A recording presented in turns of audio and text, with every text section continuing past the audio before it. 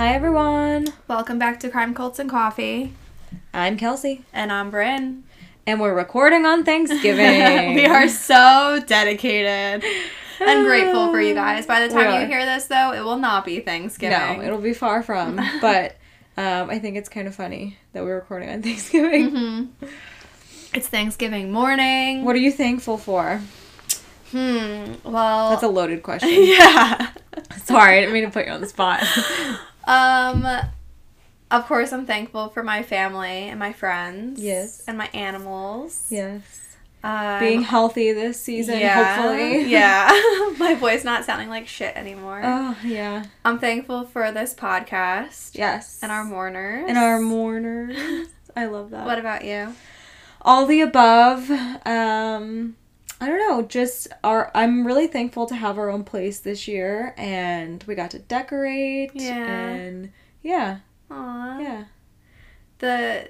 The typical stuff you should be thankful for. Right. My dad said to me this morning, he's like, I think with all this COVID stuff going on, when people are actually able to now get together, it means something again. Yeah. And yeah. It's so true. It does. I was actually just saying this morning, I don't know if Aunt Sandy listens. Shout out Aunt Sandy if you're listening. But she called me this morning, and I was saying to her how I really do miss, though, having Thanksgiving with, like, all the cousins and I know. And aunts and uncles and stuff. That's what my dad's doing. He has 22 people coming today. Wow. Yeah. Wow. Yeah. Well, Eventually one day, hopefully. Hopefully Christmas, I'm hoping. Yeah. As we sit with a heated blanket.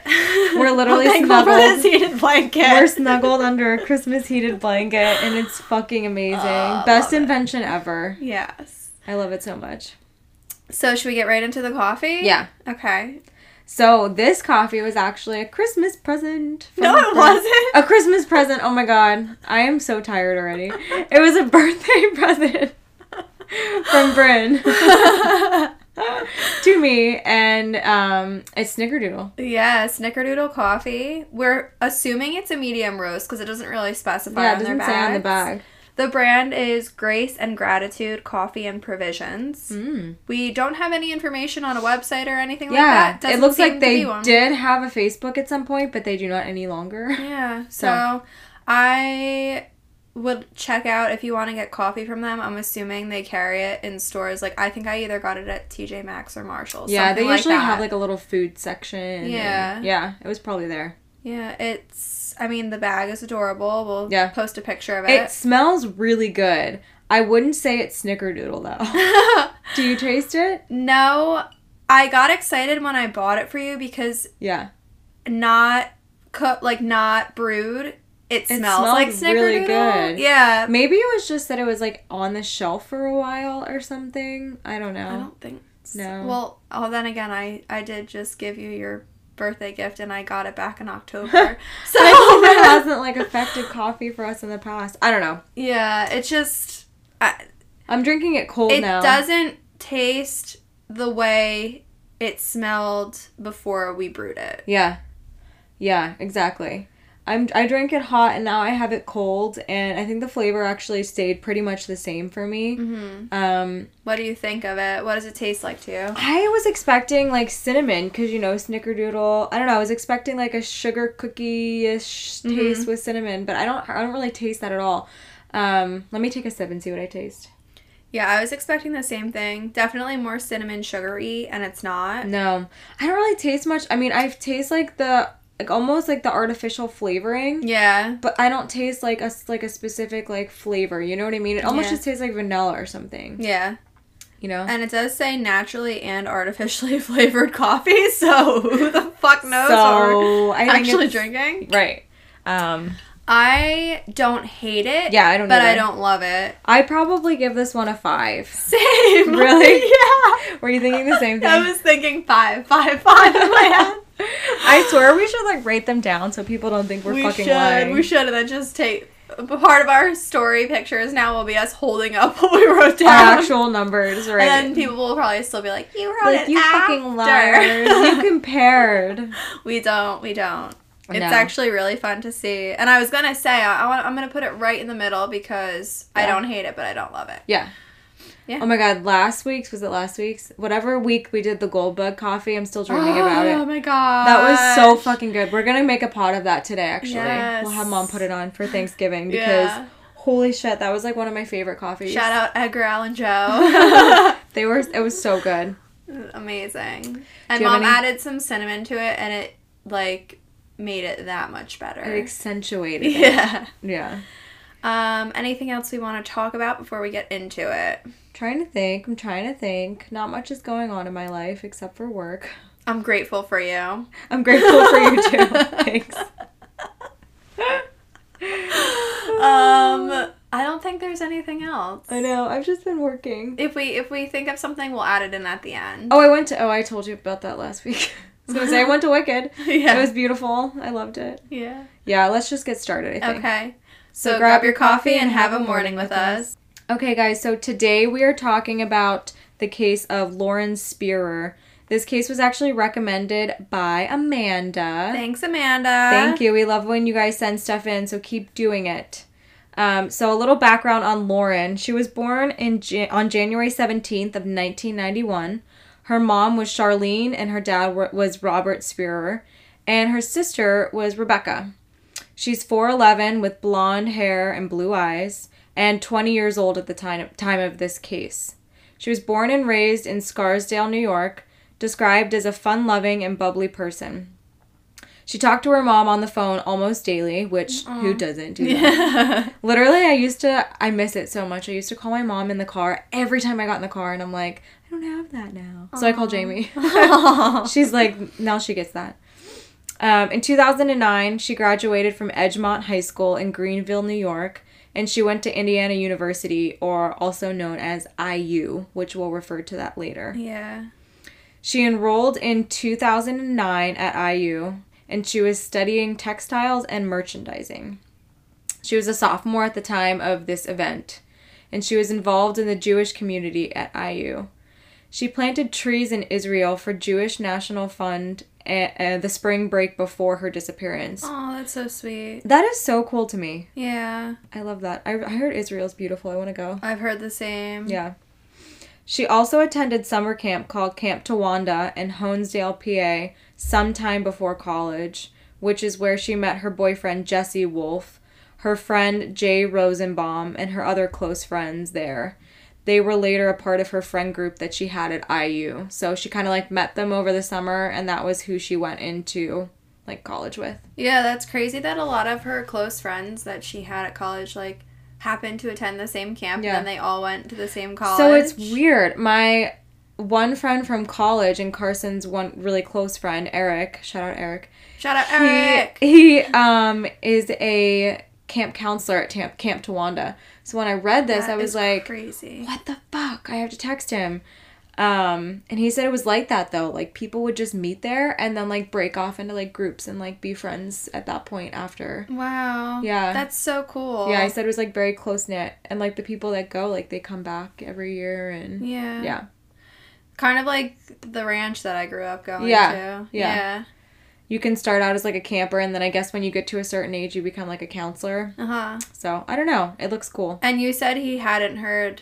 He did not know Lauren. No, he did not know Lauren. He said a friend of his did, but no, he did not personally know her. Wow, that's crazy though. That just he's like closely tied to this. I know. Camp when I read that, I was like, holy fuck, that's so weird. Yeah. All right, so moving into the timeline of her disappearance, June 3rd, 2011, this was in Bloomington, Indiana. Note, before I get into this, some of this timeline was later pieced together by Bloomington police using video surveillance footage, and other parts of the timeline are through witness statements. So, obviously, the surveillance footage stuff is fact. Yeah. And then the witness statements can or may not be fact. Right. Just throwing that out there. So Lauren was out drinking this night with friends. Remember, this is June 3rd, 2011. Wolf, her boyfriend, said that he was not out with her, but was in communication throughout the night with texting until he went to bed. Allegedly, drug use may have occurred as well, and they didn't really specify what. Like, this literally could have been weed. Right. You know? Yeah. The night began at her apartment watching the 2011 NBA playoffs and drinking wine with friends. 12:30 a.m., Lauren Spear left her apartment with a friend named David Rohn. They went to Jay Rosenbaum's apartment. Remember, Kelsey mentioned him earlier. That was one of the people she met at the camp. Mm-hmm. And met up with Corey Rossman, Rosenbaum's neighbor, and Rossman's roommate, Michael Beth. So we're going to be mentioning those names multiple times. Yep. Around 1:46 a.m., she was seen entering Kilroy's sports bar on surveillance footage. 2:27 a.m., Lauren is seen leaving the bar with Rossman on cameras. Lauren left her cell phone and shoes at the bar. That's interesting. Yeah. I wonder if this was because she was really drunk and just, like, wandered out without it. Yeah. Or if I mean, it was she in the was middle of the planning summer. on going back. Right. You know? Yeah. She actually took off her shoes when she went out on the sand-covered patio at the that bar. makes sense. But, like, the fact that she, like, left the shoes and the cell phone there. Yeah. I don't know. Yeah, I don't know. It's kind of up in the air. Rossman walked with Lauren to her apartment complex from here, so she wasn't walking by herself. Around 2:30 a.m., Lauren entered Smallwood Plaza Apartments, which is where she lived. This apartment complex is now called the Avenue on College, and her apartment was on the 5th floor. Passerby Zach Oakes noticed that she was very intoxicated and asked if she was okay. So I'm assuming that's why she forgot her. Yeah, she was Shoes and intoxicated. phone. Yeah. Yeah. I mean, I've left shit at the bar all the time. Yeah. When I'm drunk. Yeah. Other witnesses also reported that Lauren was visibly intoxicated. And apparently there was an altercation in the hallway of the 5th floor, which, remember, again, that's the hallway that she lived in. Right.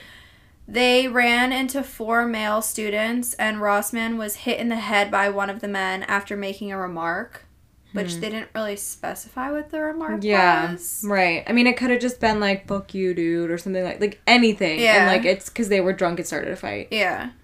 And Rossman said he couldn't remember anything after being hit in the head. I think that part's interesting. Yeah. Like, I don't know. I feel like that's very conveniently placed in there. Yeah. I thought the same thing, and whether it was true or not, and I'm not implicating him in anything, but right.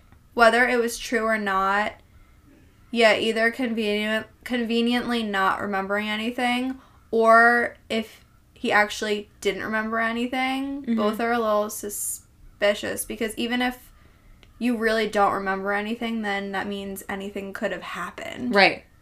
Right. Or, like, your state of mind could have been altered for the rest of the night. I don't know. We all know what happens with head injuries. Just certain people. Oh, my God. Just keep that in mind, because I think that's important. Yeah. So, around 2:48 a.m., Lauren left the apartment complex and entered an alley which runs between College Avenue and Morton Street. 2:51 a.m., security cameras on nearby apartments showed her exit the alley and walk toward an empty lot. I think it's so crazy that I was talking to Eric about this. Like, it was like security cameras. I don't know. Like, she was walking in areas, not that, like, they were placed in, but, like, it seems like she was just kind of, like, wandering around, walking around, and, like, they were able to catch her every motion on security cameras. Yeah. Up to a certain point. Yeah. I don't know. I just thought that was a little weird, too. Because usually you're like, oh, man, I wish there was footage here. But right, there and wasn't. there was. Yeah.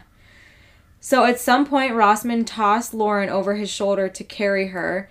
And Lauren Spears' keys and purse were later found along this route in the alley. So most likely when he threw her over his shoulders, they like, fell out. Yeah. Not long after Lauren and Rossman got to Rossman's apartment, Michael Beth, which is, again, his roommate, Rossman's roommate, was also in the apartment. Rossman was very intoxicated as well. He was stumbling and vomited up the stairwell. Ooh. Up the stairwell, yeah. Beth said... I wonder if that was because of how intoxicated he was, or from being hit in the head. If he really did get hit, yeah. And, like, had literally, like, a concussion. Yeah, I know, at that point. Yeah. Yeah. Beth said that he brought Rossman to bed. He also tried to convince Lauren to sleep over because of how drunk she was. And he said that Lauren just said she wanted to go back to her apartment, kind of like be in her own bed type of thing. Mm-hmm.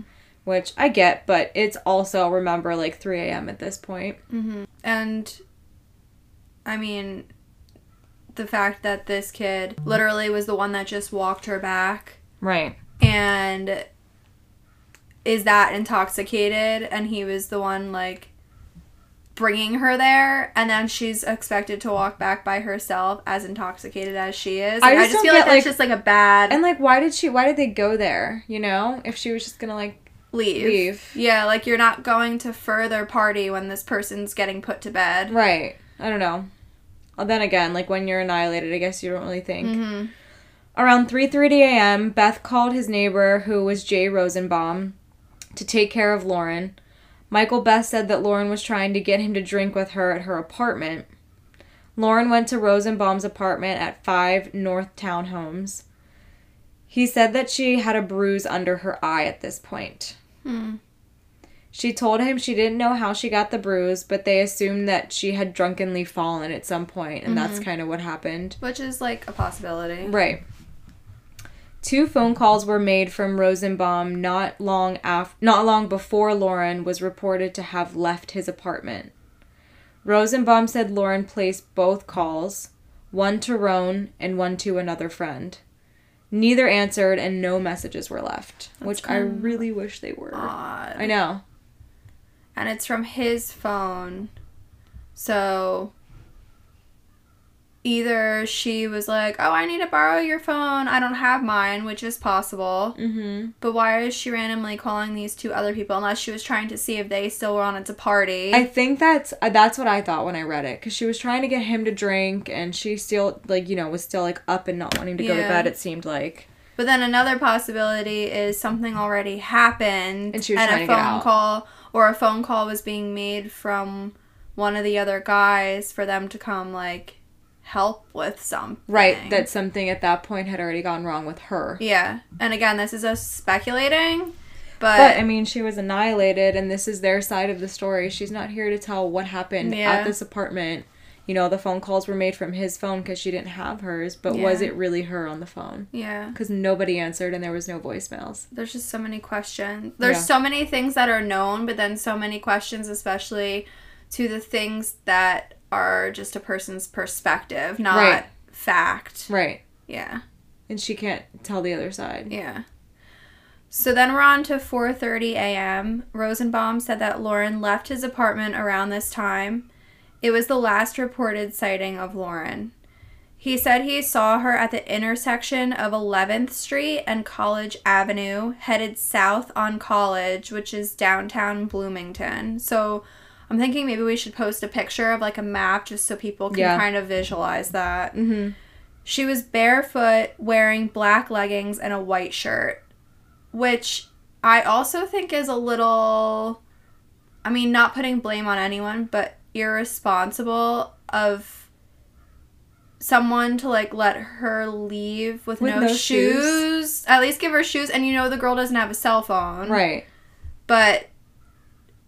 Like, I'm, like, not saying anything would have changed if they gave her shoes and a phone. Right. Or, like, made her... I mean, maybe if she was made to stay, but sometimes you really can't do that with people. Yeah. But I'm just saying that was kind of, like, irresponsible. Yeah, of them. Yeah. So, it would have been 2.5 blocks to walk home. So, maybe then again, they're like, oh, 2.5 blocks, barefoot, whatever. But... I feel like at that point, though, you're, like, at least, like, okay, let me call one of her friends to make sure they can, like, meet her somewhere. Yeah. You know? Although it is 4:30 in the morning. True. Yeah. This is just a weird one. Mm-hmm. Hours later, Wolf, which was Lauren's boyfriend, sent her a text, and an employee from Kilroy's Sports Bar replied to him. Remember, she left her phone at the bar. Right. And that was when Wolf reported Lauren missing. That had to have been a scary-ass moment for him. Been like, what the fuck? Yeah. She doesn't even have her phone on her. Yeah. So moving on to the investigation, this took place in August 2011. Police searched a nearby landfill for 9 days called Sycamore Ridge Landfill in Pimento for clues about what happened to Lauren. The trash from Bloomington is taken here, so that's why they decided to search that area. That's a good thought. Yeah. They were really thinking ahead with that. Yeah. As of May 24th, 2013, police received 3,060 tips about Lauren's disappearance, and 100 of them during the first half of 2013. Like, what? I wonder what those tips are. And, like, are they wild goose chases, or, like, do they actually mean anything? How do you get 3,000 tips? I want to know, too, where she was last seen on camera. Because, like, there's all this camera footage. But it doesn't say where and when. How did it just end? Yeah. Like, where did it end? Where was the last moment? Right, and was the picture of her walking in the black leggings and white shirt after she left the apartment to go back to her apartment? Or was there no footage of her after she was at the apartment?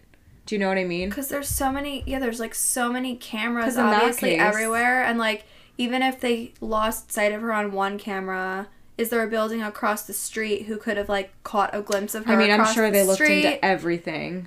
But yeah, it's and just she was weird. seen going into her apartment, so clearly she never made it back to her apartment because people saw her. They would have had footage of that. Mm-hmm. So like, where was along the way? Yeah, like at what point was that the last spot she was seen? Right. Like, let's say she was on block A, and by block B there was no footage of her anymore. Like between that point. Yeah. Stake that area out. Yeah. I don't know. It's just very... Because there's CCTV involved, it's like... And she was walking around like crazy that night, so I feel like that's where all the tips came from. Like, oh, I saw her walk into this building, I saw her walk out of the bar. Yeah. Like, all those things. Yeah.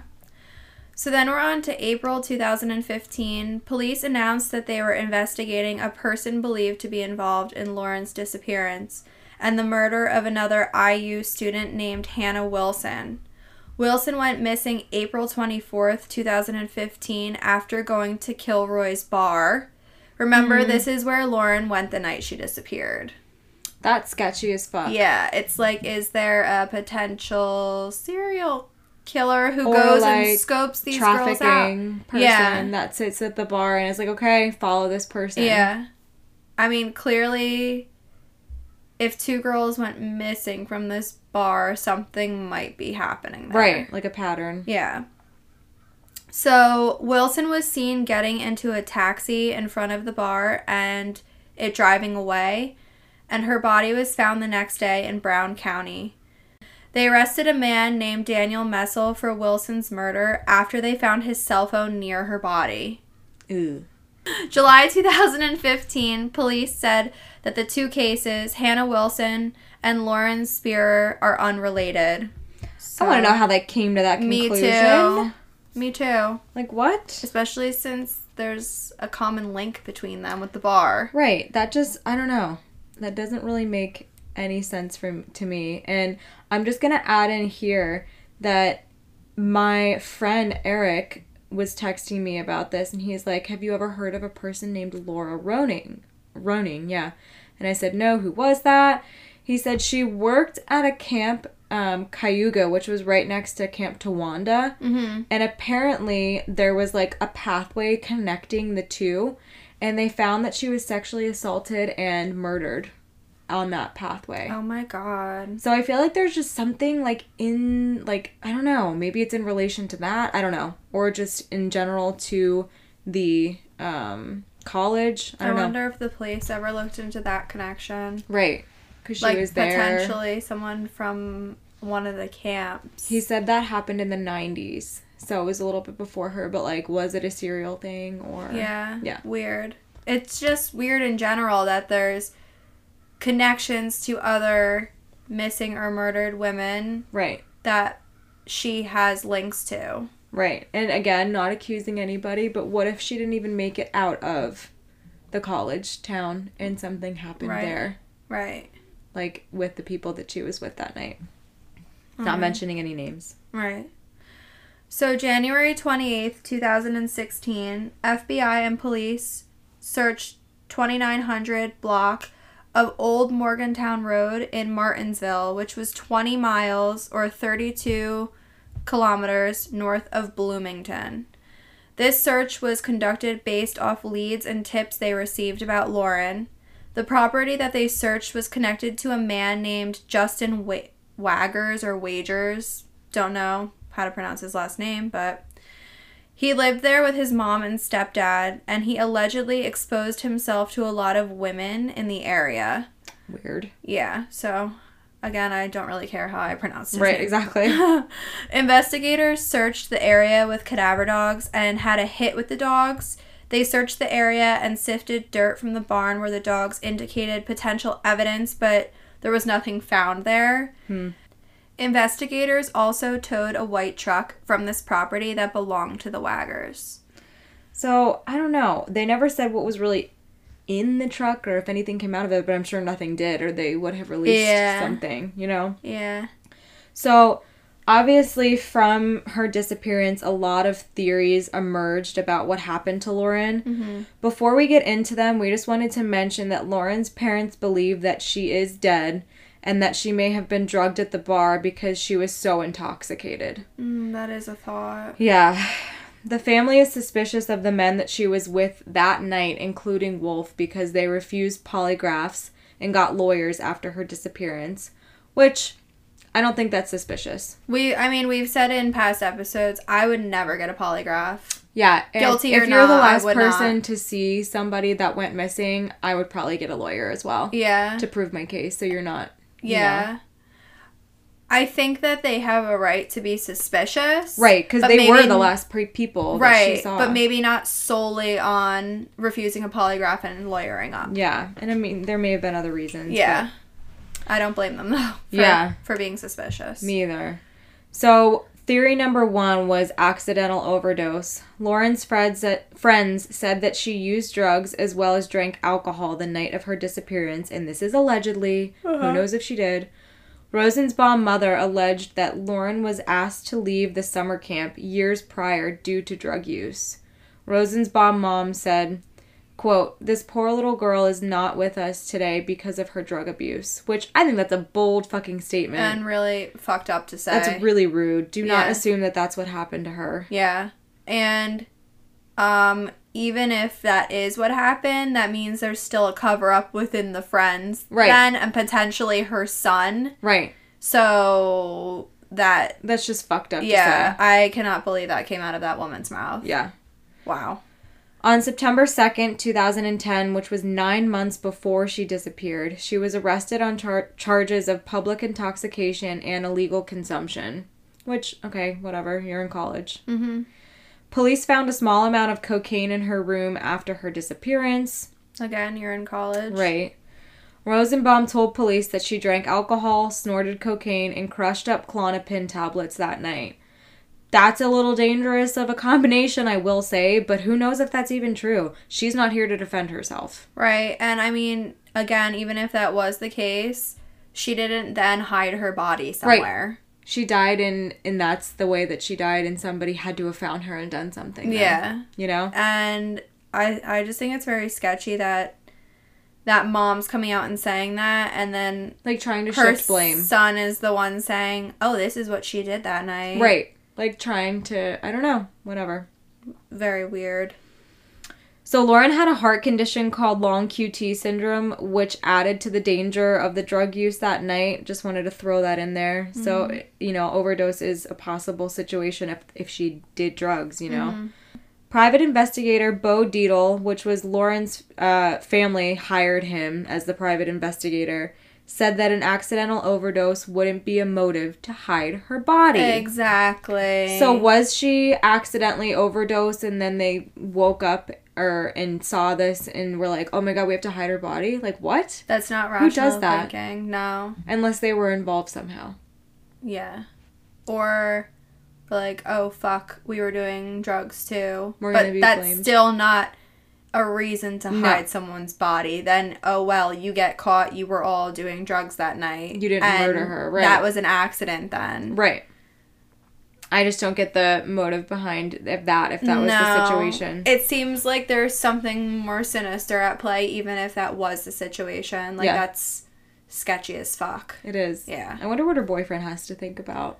you know, the people she was with and everything. Yeah, especially if he wasn't there that night. Right. So the second theory of what happened to Lauren was stranger abduction. Police said that they haven't ruled this out yet, but they don't believe she was abducted by a stranger. I wonder how they came to that conclusion. Right. Not that it's a full conclusion because they haven't ruled it out yet, but, like, they're saying they don't believe it was that. That's seems like there's something making them think that. Yeah. And the third theory was Daniel Messel, which we talked about earlier. Remember, he is the man that was charged for the murder of Hannah because his phone was found near her body. Just a side note, Hannah was found bludgeoned to death in a field a day after she was reported missing. That's so sad. So, I know. I don't know. I feel like they would have found Lauren if it was kind of connected, potentially, maybe. Unless he changed his, like, MO from the previous first time. Yeah. In 2017, Brown County investigators said they believed Daniel Messel could be connected to her disappearance. So it's brought back up. That's weird. How do you say no? What one came first? Them saying they don't believe she was abducted by a stranger, or them saying he could be connected? Right. I feel like they were just kind of grasping at straws to try to figure out an answer. And they didn't close it, but, like, I don't know. Well, that's good that they didn't. Thank God. They didn't close anything because, I mean, clearly there's still a lot that needs to be answered. Right. So there are some civil lawsuits that are involved in Lauren's case. Lauren's parents filed civil suits against Rossman, Rosenbaum, and Beth for their involvement with Lauren leading up to her disappearance. They accused those men of negligence, saying that they gave Lauren more alcohol after she was clearly intoxicated, which led to her death. Lauren's mom, this is a quote from her, quote, "I truly don't think it was a random abduction. I think that somebody that Lauren knew was responsible for the events of that evening." Yeah. They subpoenaed cell phones and academic records from 134 days before Lauren's disappearance. And in 2013, federal judge Tana Walton Pratt dismissed the civil suit against Beth after saying he had no duty to care for Lauren. I think out of everyone, he knew her the least, and he was kind of just, like, there. And he was so I could less involved. kind of see that. Yeah. In 2014, Pratt dismissed the suit against the other two men, saying, quote, "There could be any number of theories as to what happened to Lauren and what, if any, injuries she may have sustained.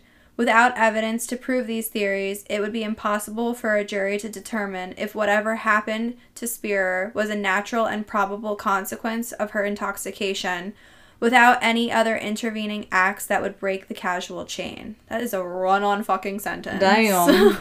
And that's the thing, too. Like, they don't have a body to determine her blood alcohol level and determine, like, you know, what drugs were in her system. Yeah. To say if that's even a theory of what happened. Right. If the boys really were involved, like, weren't involved at all. Right. Like, they literally could have, it could have played out exactly how they said, and Lauren was like, okay, I'm leaving, I'm going home, and went to walk home, and then someone abducted her. Mm-hmm. Which is possible. Who knows? Yeah. So here's another quote. "They've been interviewed and interviewed and interviewed, and to say they've been less than forthcoming is just not accurate." And that was said by Chapman, who represents Beth and Roan. Yeah, he was basically saying that, like, they've done everything, they've complied with all the investigation, like, just drop it. Mm-hmm. Which, you know, that's his job. Mm-hmm. So, some shows and podcasts that came from this case. An HLN show called Real Life Nightmares had an episode about Lauren called, quote, "Night of No Return." That's really sad. Yeah. And there was multiple podcast episodes about her case, which I didn't even know until I read this. But apparently, Crime Junkie covered it, True Crime Garage, Going West, True Crime, and then etc. There was a bunch. Yeah, I've heard it on Crime Junkie and True Crime Garage before now. I don't listen to them very often, so I didn't even know that they had covered it until I read it, which was kind of crazy. Mm. So, any information on the disappearance of Lauren Spearer, and again, we will put this in our resources and all that because, you know, it's hard to listen to numbers over podcasts, but contact the Bloomington Police Department, and then we'll put the email and phone number, but the phone number is 812-339-4477. The Indiana University Police Department, you can make an anonymous report on their website, which we'll put in. And their phone number is 812-855-4111. You can also contact Bo Deedle and Associates, who again was the private investigator. There's also a private investigator, Michael Saravola, and we'll put his email, but the phone number is 212-557-3334. You can also send an anonymous tip to Find Lauren at P.O. Box 1226 in Bloomington, Indiana, postcode 47402. Yeah, so that's your call to action if you saw anything that night, heard anything. Thought it may have not been important, so you didn't report it. Right.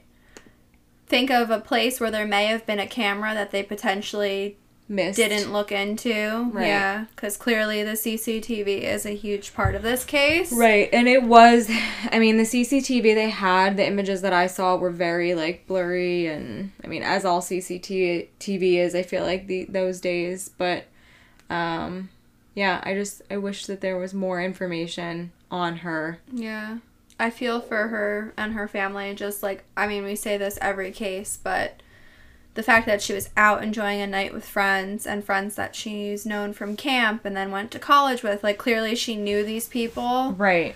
And you may think, too, like, why would you ever walk home alone? And, like, I can think back to when I was in college and I was drunk and stupid enough and wanted to go home and nobody wanted to come with me.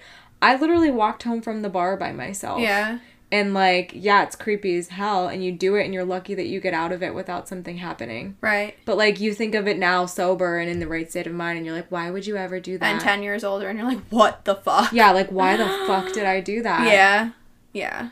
And the fact that she was only 2.5 blocks from her place, like, that's an easy walk. Yeah. She's like, oh, like, she's probably thinking, like, oh, that's nothing. Right.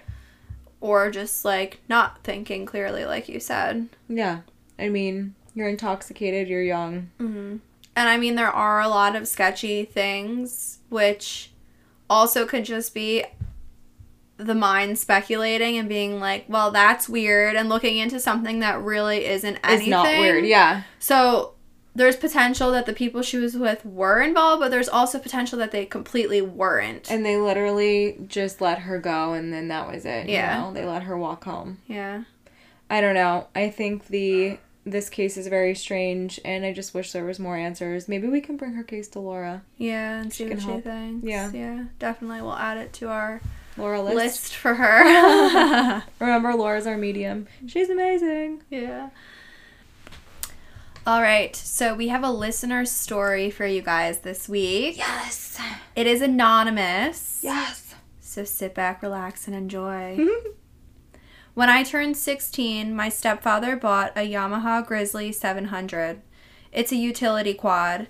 Almost weighs 700 pounds of plastic and steel. It was a monster on wheels. It was built for power and speed. When I heard its engine roar for the first time, it awakened something in me. For as long as I could remember, I was in survival mode, living from day to day, but hearing this roar, I felt alive for the first time in my life. I was hooked.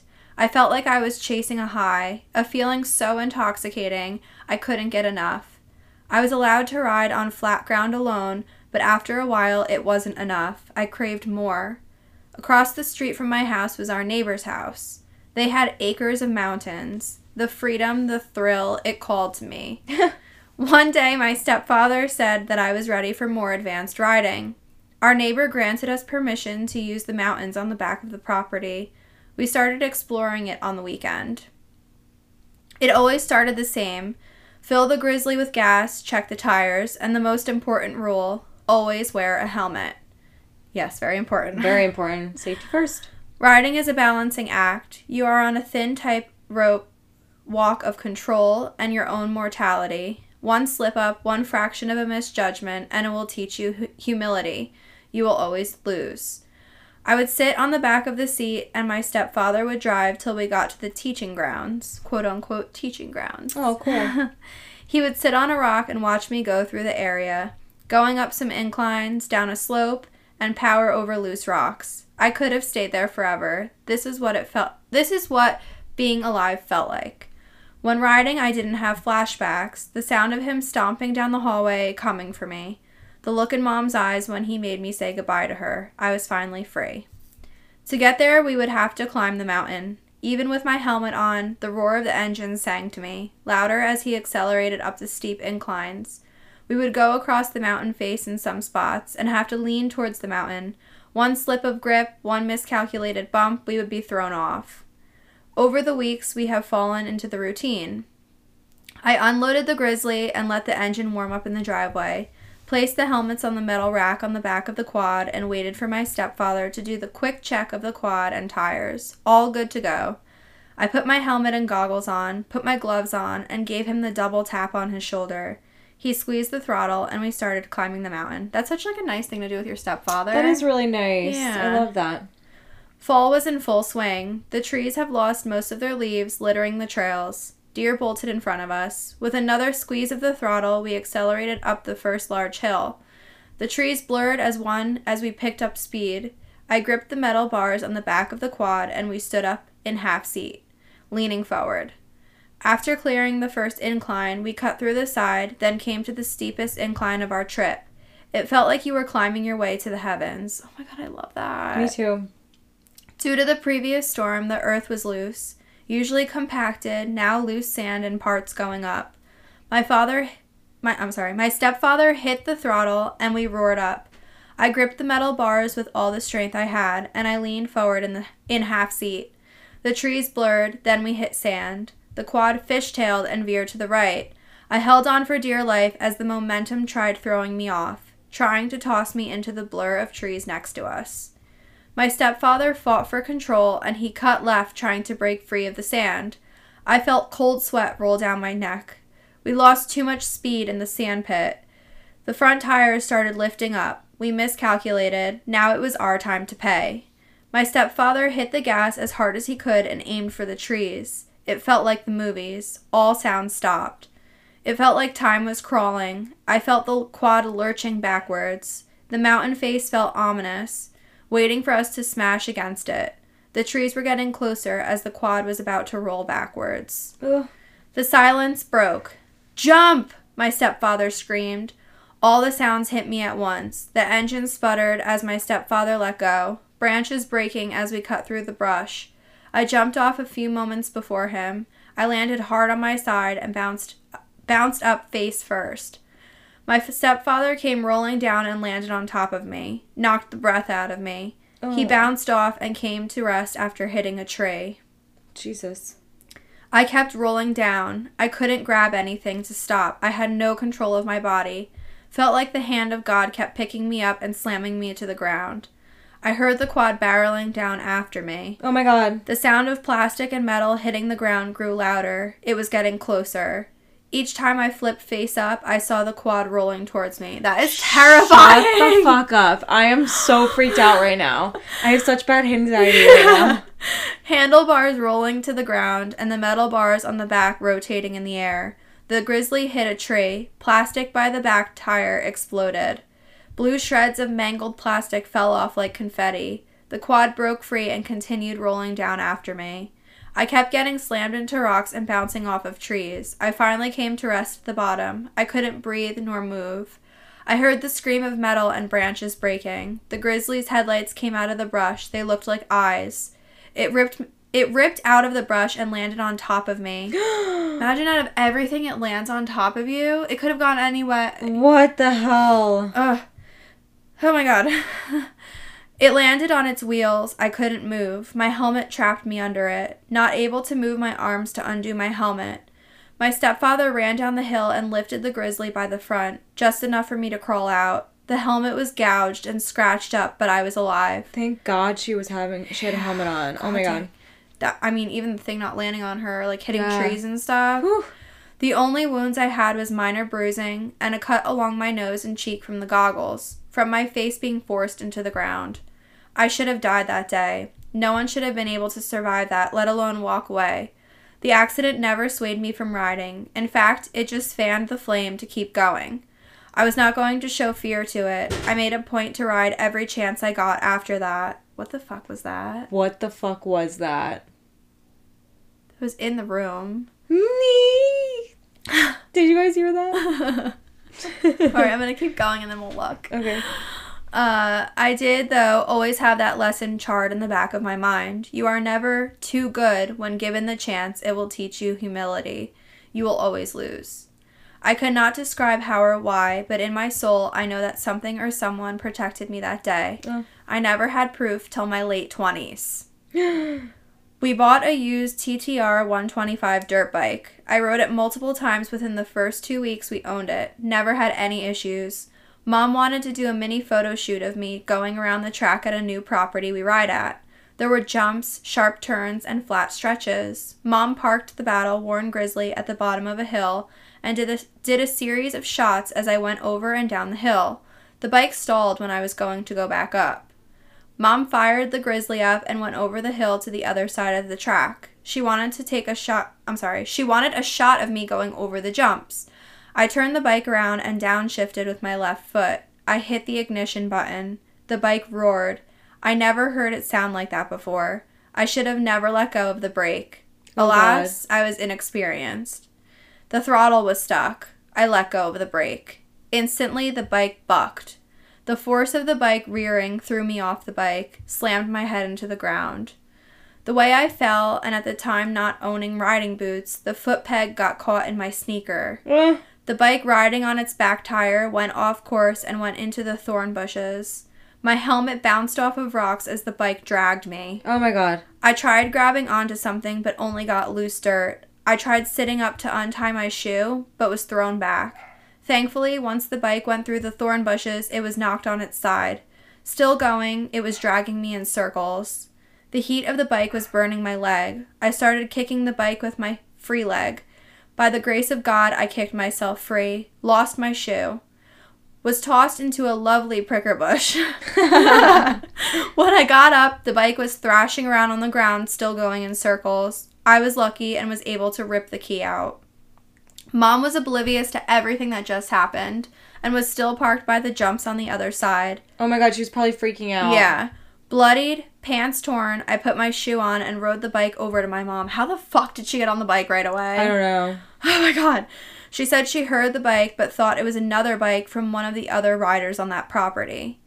I did not pack it in for the day. I would not allow myself to be afraid. I did 2 laps of the property before loading the bike. You go, girl. Yeah. I ended up with a dislocated hip, knee, burns on my leg from the bike. Tire tread marks were burned into my leg from the rotating tire. Banged up my brand new helmet. Mom was looking over the... Oh my god, there's pictures. Oh my god.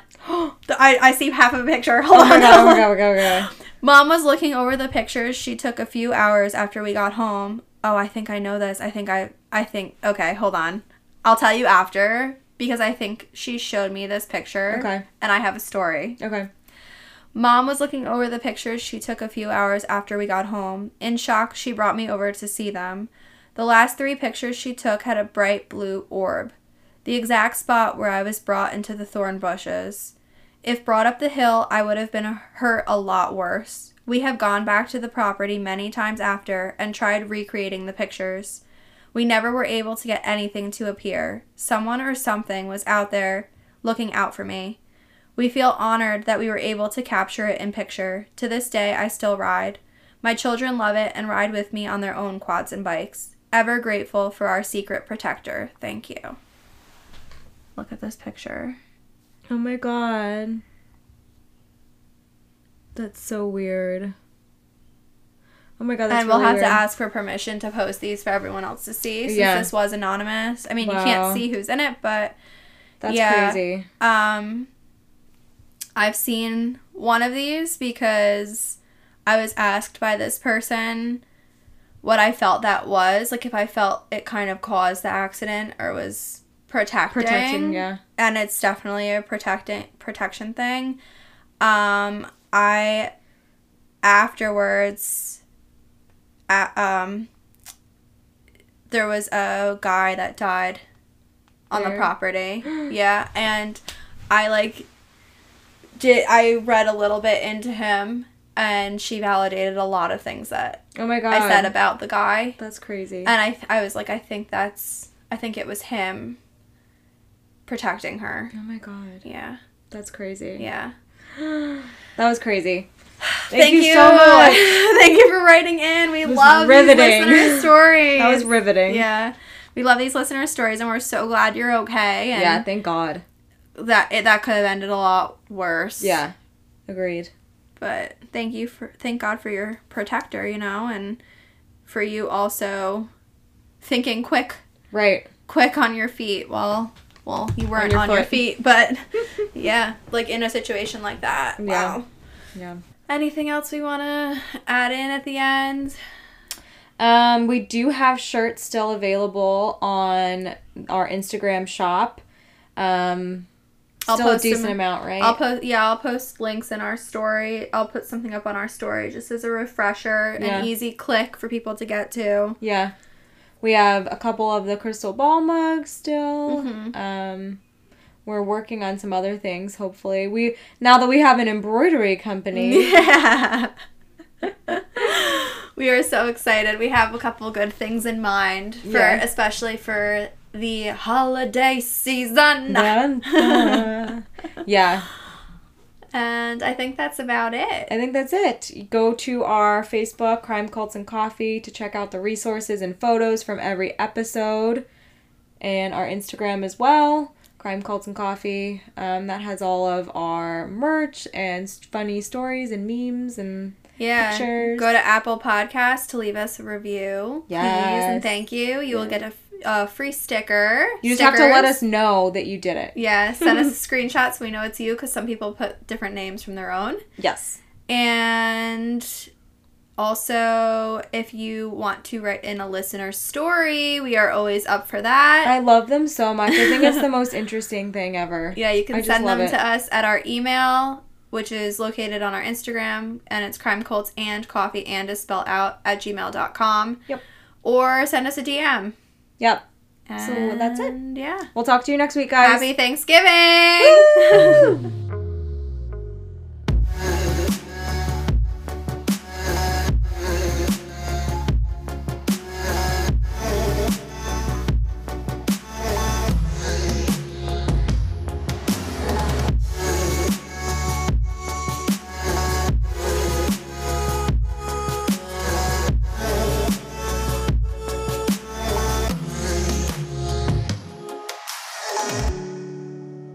For more information regarding this case and our resources, follow us at Crime Cults and Coffee on Instagram and Facebook.